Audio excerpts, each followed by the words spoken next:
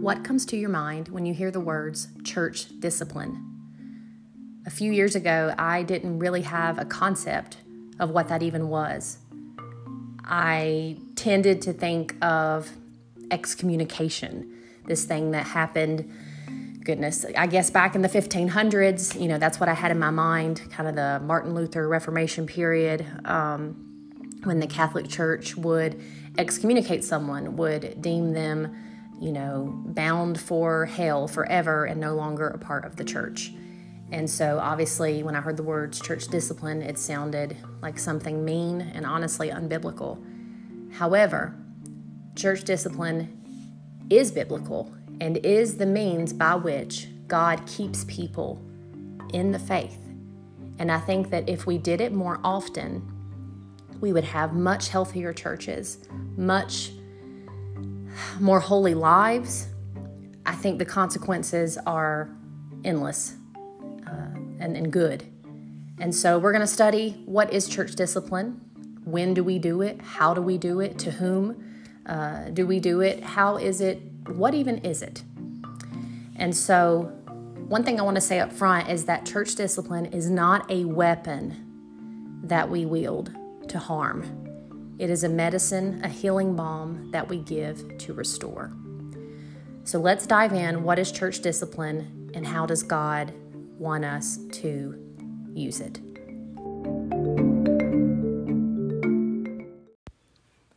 I just want to say up front that a very common scenario that I have seen as someone who helps women in domestic violence situations is when a husband and a wife go to church together, they profess faith in Christ, and it turns out that he is abusing her, and she brings this to the pastor or other elders.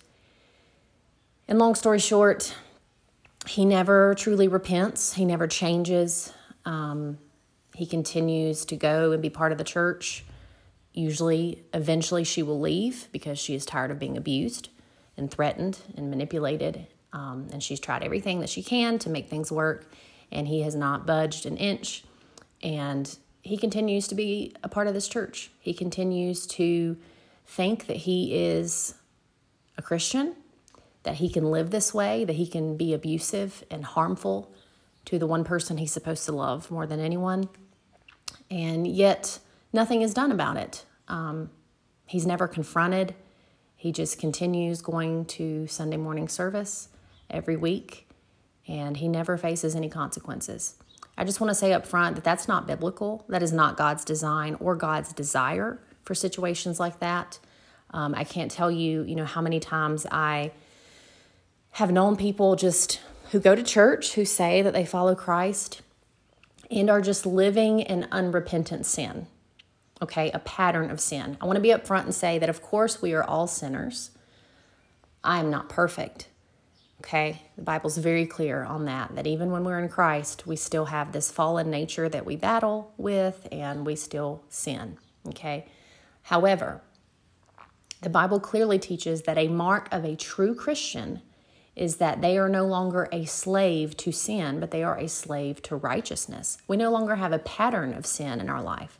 We are not supposed to have unrepentant, continual sin that we walk in and that we don't turn away from. Okay, so it's one thing if you tell a lie and you repent of that and say, I'm so sorry, I don't know why I did that, I lied, versus you have a habit of lying and you don't repent for it, you never change.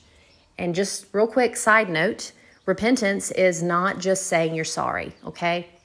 Biblically, repentance is a conviction that produces changed behavior, okay? So that being said, what are we supposed to do biblically when someone claims to be a follower of Christ and they are living in unrepentant sin? We're going to look at a few verses on how we are to react personally, kind of one-on-one, and how we are to react as a church and what church discipline is supposed to look like, and how, when it is done rightly, it is a beautiful, good thing that produces good, godly results. The first verse that we're going to look at is from Matthew chapter 18, beginning in verse 15. This is Jesus talking. If your brother sins against you, go and tell him his fault between you and him alone.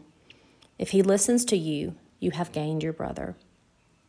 But if he does not listen, take one or two others along with you, that every charge may be established by the evidence of 2 or 3 witnesses.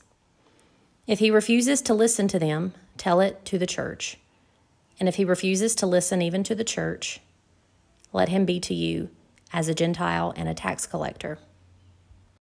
So notice you go to him or her in person first, just between you guys. Okay, this is also to prevent gossiping. You need to deal with things face to face. That's what us Christians do. If at that point it's not a successful conversation, you can take a couple people with you, 1 or 2. It's not an exact formula. It's not like it must be 2, just 1 or 2 people. You don't want to take several people because I'm sure it could bombard them. I don't know all the reasons. I just know that this is what Jesus says. But I would assume that it's just wise not to bring a group of 7 or 8 people to confront somebody. So just take a friend or 2 with you. You guys talk. And if it still doesn't go over well, then you go to the church. Okay. Well, what does it look like to go to the church? What does that mean?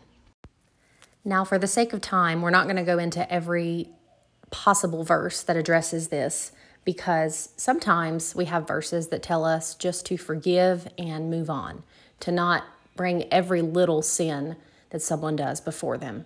But if someone has specifically sinned against you and it's just not something that you are able to move past, perhaps you have a root of bitterness, you want to reconcile, you feel this need to talk things through, then that is when you can go to your brother or sister, and that's when you do the following steps that Jesus tells us to do. But it doesn't mean that if, somebody has a bad attitude or has a bad day every once in a while that you're to go and shame them for it. No, this is very clearly when they sin against you in a big way. Our second verse is going to come from 1 Corinthians 5, and this is Paul speaking to the church in Corinth, and he's going to give us a specific example of someone who has done some pretty heinous sin and how the church ought to react. So beginning in chapter 5 of 1 Corinthians, verse 1. It is actually reported that there is sexual immorality among you, and of a kind that is not tolerated even among pagans. For a man has his father's wife. And you are arrogant. Ought you not rather to mourn? Let him who has done this be removed from among you. For though absent in body, I am present in spirit, and as if present, I have already pronounced judgment on the one who did such a thing. When you are assembled in the name of the Lord Jesus, and my spirit is present with the power of our Lord Jesus, you are to deliver this man to Satan for the destruction of the flesh, so that his spirit may be saved in the day of the Lord. Your boasting is not good. Do you not know that a little leaven leavens the whole lump? Cleanse out the old leaven that you may be a new lump, as you really are unleavened. For Christ, our Passover lamb, has been sacrificed. Let us therefore celebrate the festival, not with the old leaven, the leaven of malice and evil, but with the unleavened bread of sincerity and truth. I wrote to you in my letter not to associate with sexually immoral people. So he keeps going a little bit on how the people of God are not to be sexually immoral, are not to be like lost people. And so he basically says, look, this man in your congregation has slept with his stepmom, and you're arrogant about it. You're kind of making light of it, so to speak. Get rid of him. So that, he doesn't say just get rid of him, forget him, he's excommunicated, he's going to hell. He says, no, get rid of him. Purge him from among you so that he might be saved, okay? So there is this healthy, God-designed shame of confronting someone and saying, look, you're not repentant of this. You are boasting about it. You think it's funny or you think it's not a big deal. No, this is a big deal. And Paul says, a little, a bad egg or a bad apple among you can ruin those around you. So we don't want a church that is full of hypocrites. I mean, we have enough of that, do we not? I mean, what is the One of the major or top complaints that the world has about Christians and churches, they're hypocrites. They say not to do something and then they do it, and it's not a big deal when they do it, or they say it's not a big deal. How much more consistent could we be to a watching world if we took sin seriously? Now, if he had, immediately repented and not boasted about it, that would be different. But Paul makes it sound like they're arrogant about it. They're boastful even, like maybe some kind of weird pride about it, or they think it's funny or not a big deal. But Paul is taking this very, very seriously. So he's telling the church, not just one or two people here, he's telling the church, excuse me, you all need to do something about this. So that's exactly what they do. But let's find out the rest of his story. We're going to go to 2 Corinthians. 2 Corinthians chapter 2, we're going to start in verse 4. So this is the second letter that Paul has written to the church at Corinth. And he's referencing the first letter he wrote to them when it comes to what this man did with his stepmother. It's verse 2 of chapter 2. Verse 3 of chapter 2. And I wrote as I did, so that when I came, I might not suffer pain from those who should have made me rejoice, for I felt sure of all of you, that my joy would be the joy of you all. For I wrote to you out of much affliction and anguish of heart, and with many tears, not to cause you pain, but to let you know the abundant love that I have for you. Now, if anyone has caused pain, he has caused it not to me, but in some measure, not to put it too severely, to all of you. For such a one, this punishment by the majority is enough. So you should rather turn to forgive and comfort him, or he may be overwhelmed by excessive sorrow. So I beg you to reaffirm your love for him. For this is why I wrote, that I might test you and know whether you are obedient in everything. Anyone whom you forgive, I also forgive. Indeed, what I have forgiven, if I have forgiven anything, has been for your sake in the presence of Christ, so that we would not be outwitted by Satan, for we are not ignorant of his designs. Some translations say we are not ignorant of his schemes. So it's very interesting. Paul basically says, okay, the punishment you gave him was enough. And what was the punishment? Well, it tells us in 1 Corinthians, it was to kick him out of the church, basically, until he was repentant, okay? So we don't just kick a repentant person out of the church. It's not how we function, okay? And no one is ever, quote, excommunicated. We do not have the power and the authority to say that someone is definitely going to hell. All we are called to do is look at their life, look at their fruit, and say, brother, I'm just not so sure what's going on here. You say you're in Christ. We're supposed to be a new creation. We're supposed to be obedient to him. That's a mark of a true believer. And you're not obedient to him. You are living an unrepentant sin. You have a pattern of sin, and you don't seem to be heartbroken about it. You're not changing your behavior. So we can no longer, with confidence, say that we think that you are in Christ.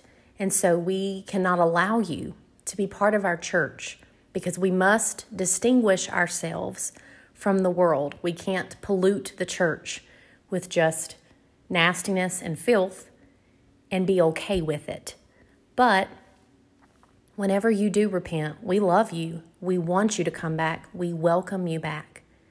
And I can tell you from personal experience, having seen some people go through church discipline, that it is a painful thing for them to lose their friends. You know, when you are involved in church and those are your closest relationships, you know, when you choose to live in sin, the consequences are bad. Not only eternally, as in you might not make it to heaven, but in the here and now, if you have church discipline done to you and your church family, your friends, no longer associate with you, that is a very painful thing. But it is painful by design. It is meant to shake you to your senses, to have you snap out of whatever hold that sin has on you, so that you can see that Jesus is better, that sin does not deliver what it promises. And whenever you are ready to come back, the church awaits you with open arms. Paul says we are to forgive. That, Satan would have us not forgive. Satan would have us continue to be hard with this person, and they would just be so sorrowful. And that's not healthy either. So I want to be very clear on that we are not to be just hard-hearted, mean people. We are to take sin seriously, but we are also to take forgiveness seriously. The last verse I'm going to read from is beginning in Galatians chapter 6, verse 1. Brothers, if anyone is caught in any transgression, you who are spiritual should restore him in a spirit of gentleness. Keep watch on yourself, lest you too be tempted. Bear one another's burdens, and so fulfill the law of Christ. When it says if anyone is caught in any transgression, that's where English gets a little confusing. The word caught doesn't mean caught as in found out, but rather caught as in stuck. If you are caught in a trap, right? Like if you're like animals, when you're that are being hunted or whatever, and they get their legs stuck in a trap. They're caught in a trap. Not that they're found out, but they are stuck. So if anyone is caught in any transgression, so if sin has taken them over, does it say we are to be mean and kick them out? No, it says we who are spiritual should restore them in a spirit of gentleness. But keep watch on yourself, lest you too be tempted. In other words, you are just as capable as anyone else of falling in sin. I know that the only thing that is keeping me in Christ is Christ. Because if I could lose my salvation, I would. That's why I did an earlier podcast on can we lose our salvation, because I don't believe that we can. I actually believe that the Bible teaches that church discipline is a means by which we distinguish true believers from false believers. And I think that our churches would be much less polluted and people would take us more seriously if we took sin seriously. How many times has a deacon or elder gotten a divorce? And no one knows why, no one knows the details, if it was legitimate reason, if there was infidelity, or if, he just got tired of being married to this woman. Why do we not know this? We are all called to be involved in each other's lives. I've had people tell me, well, look, people's personal lives, that's none of my business. Well, not according to Scripture. According to Scripture, it absolutely is your business. It absolutely is, especially when it comes to, someone's marriage and if there's sexual immorality or abuse. One of the reasons people make their marriage vows in front of other people, in front of an audience, is so you can help them walk the road of their marriage. You can help hold them accountable. You can say, I was there when you made a vow before God and before your spouse that you would not cheat on them, that you would be faithful, and you've been unfaithful. Are you willing to repent of that? Are you willing to be restored? Are you willing to make things right? And if not, well, that's just not a sign of a true Christian. A true Christian is dead to sin. This is what Romans 6 says. Dead to sin, alive in Christ. If we are living in sin, then we are not actually saved. The Bible's very clear on that. And so church discipline allows us to distinguish the sheep from the goats. Okay? It is the litmus test by which we can determine someone's salvation, or at least try to determine where we think they stand so that they can be a part of the church or not. The church needs to be a pure, different entity in this world. This world has enough people that do horrible, terrible things. We don't need people that do horrible, terrible things and also claim to be Christian. Let them recognize that they're not.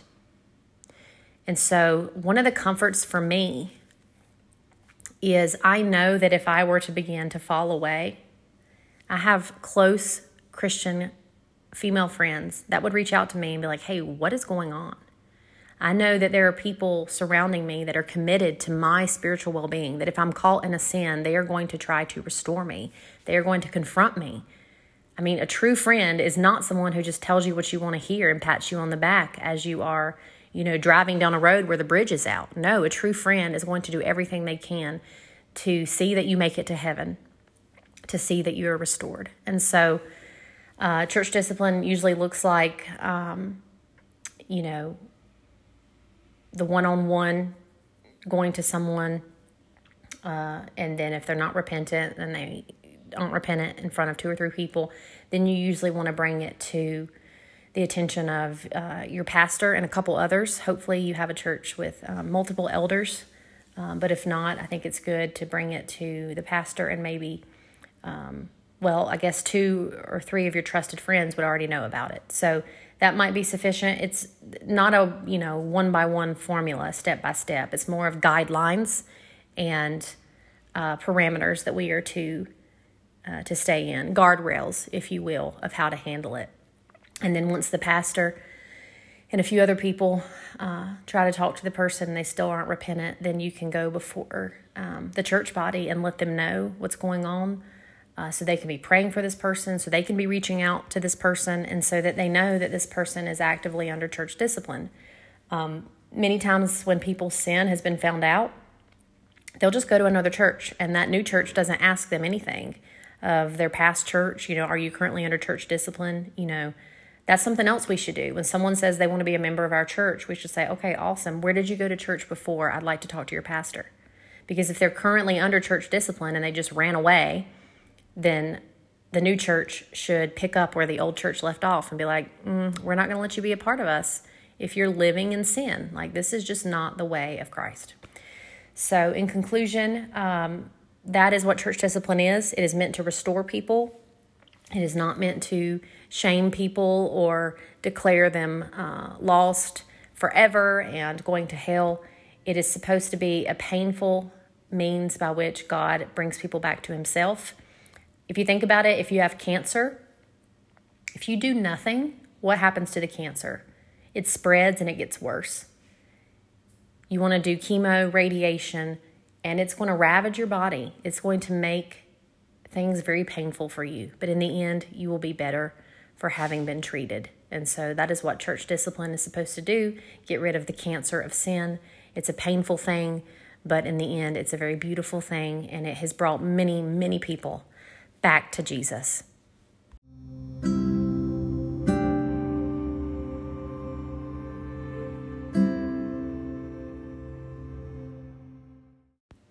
As always, thanks for listening. You can send me any feedback or questions to my Facebook or email me at blamibo.go@hushmail.com.